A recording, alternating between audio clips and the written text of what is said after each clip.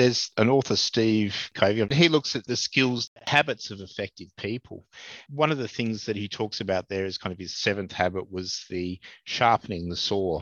So while we're trying to be effective in our life, while we're in the thick of things, sometimes we just need to step back and sharpen the saw, and that allows us to keep cutting away in life. I think a lot of these things are things that we do need to make time for in our lives because they do make it easier. Having a sharpened saw is about having conflict resolution skills and working with teams and things. So as we're living our lives as effectively as we can, I think it is good for us to step back and think, well, how is my leadership going, or how is my teamwork going? Is conflict resolution really working for me? It's good to step back and take a look at these. They are things that, if we do invest time in them, make our university experience much better. Well put, Michael, and good reference to Stephen Covey's Habits of Highly Effective People. If I think about the title of that book, we know it has habits in it, the word, and I think, well, that's, as a communications person myself, I think, well, that's a good title because habits is an important word and it's been chosen deliberately.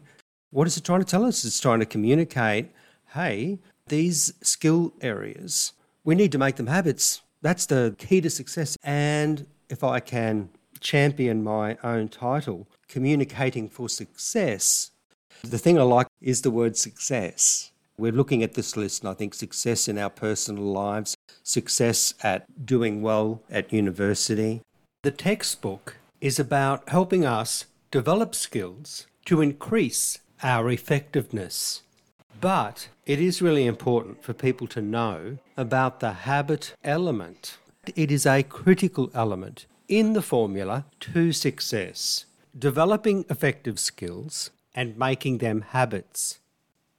And when we stop to evaluate our effectiveness, then that's us sharpening the saw. I studied sociology at one point. There was a guy, Irving Goffman. He saw life as a performance, the presentation of self in everyday life. And he saw life as what we do is we do a performance each day, and then we have this kind of backstage thing where we go, well, how did that work for me? How would I do tomorrow differently? And I think we do a bit of that, I think, in our teamwork and our leadership. And in my experience, that's a little bit how I feel as well. Maybe that backstage of Irving Goffman is quite similar to Steve Covey's sharpening the saw. It's not just about how you present yourself. It's also about being effective, as you said, or about being successful. I really do like your points there.